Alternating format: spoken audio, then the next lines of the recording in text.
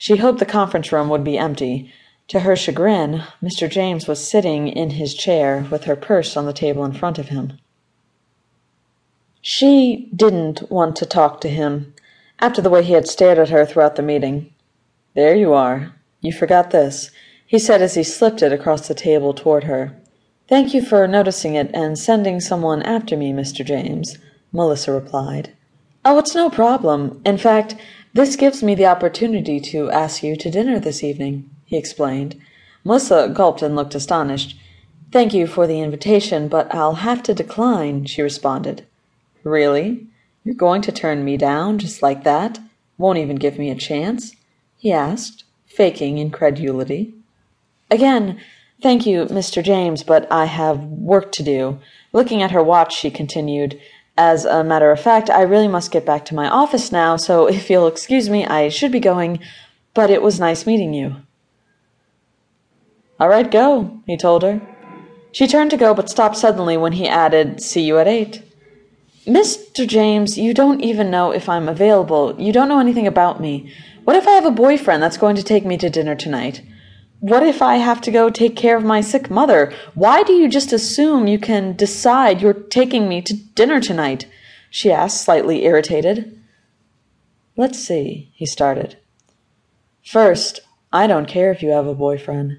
Second, if your mother is sick, I can hire someone to sit with her for an evening. Third, technically, I own the company you work for, so I can decide whatever work you have to do can wait.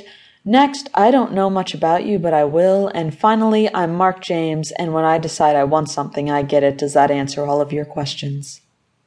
"It seems to me you have no excuses now, so I'll see you at 8 this evening," he said, and smiled at her. She didn't have anything to say. She turned again and headed for the door, silently hoping he would see her as rude and decide he didn't want to take her to dinner after all.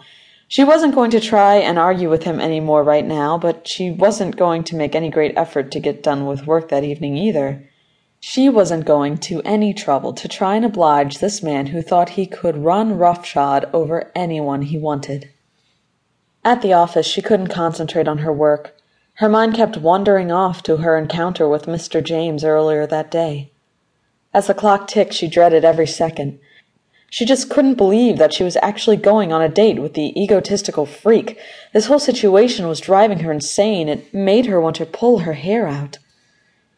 After much pain and suffering, she finally seemed to be getting her work done. It seemed that she had finally got her mind off of Mr. James. She looked at the clock to check the time, and her heart dropped when she saw the clock read 7:15. Mr. James would be here any minute for the date he was forcing upon her. With a few minutes left until 8, she decided to finish what she was working on and put it away so she would be ready when Mr. James got there. Now that the time was so close, she found she didn't feel as enraged about the date as before. In fact, she was looking forward to it. She hadn't been on a date in a while because she usually worked so much. She turned from her desk to look out at the city below about what might happen on her unexpected date. This might actually be nice, she thought, and then heard a familiar voice of Mr. James come from behind her. "Why, hello, Miss Winters. I see you're hard at work," he said with a sarcastic tone, because he noticed she wasn't doing anything but sitting there daydreaming. Shocked Melissa quickly turned around and answered, "Yes, Mr. James." "Are you ready?" he asked with a sly smile. "I made reservations to the aviary." It was the most exclusive restaurant in the city. It sat at the top of the tallest buildings and was famous for its rotating dining room. People made reservations months in advance to be able to dine in while they watched breathtaking views of the city.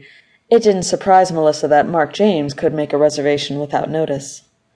At first they made small talk in the limo on the way to dinner. Melissa felt somewhat awkward, and Mark noticed it. "I think it's time for a real icebreaker," he said, and opened a small compartment next to him. He retrieved a small black velvet bag. From the bag he pulled out a small silver metallic egg. "What's that for?" Melissa asked suspiciously. "It's for you, silly girl," he responded with feigned mockery. "Put it in your panties against your clit," he commanded, and handed the vibrator to her. "Now?" She was shocked. "I mean, here in the car?" "Yes," he said in a serious tone. "I want to know you're wearing it."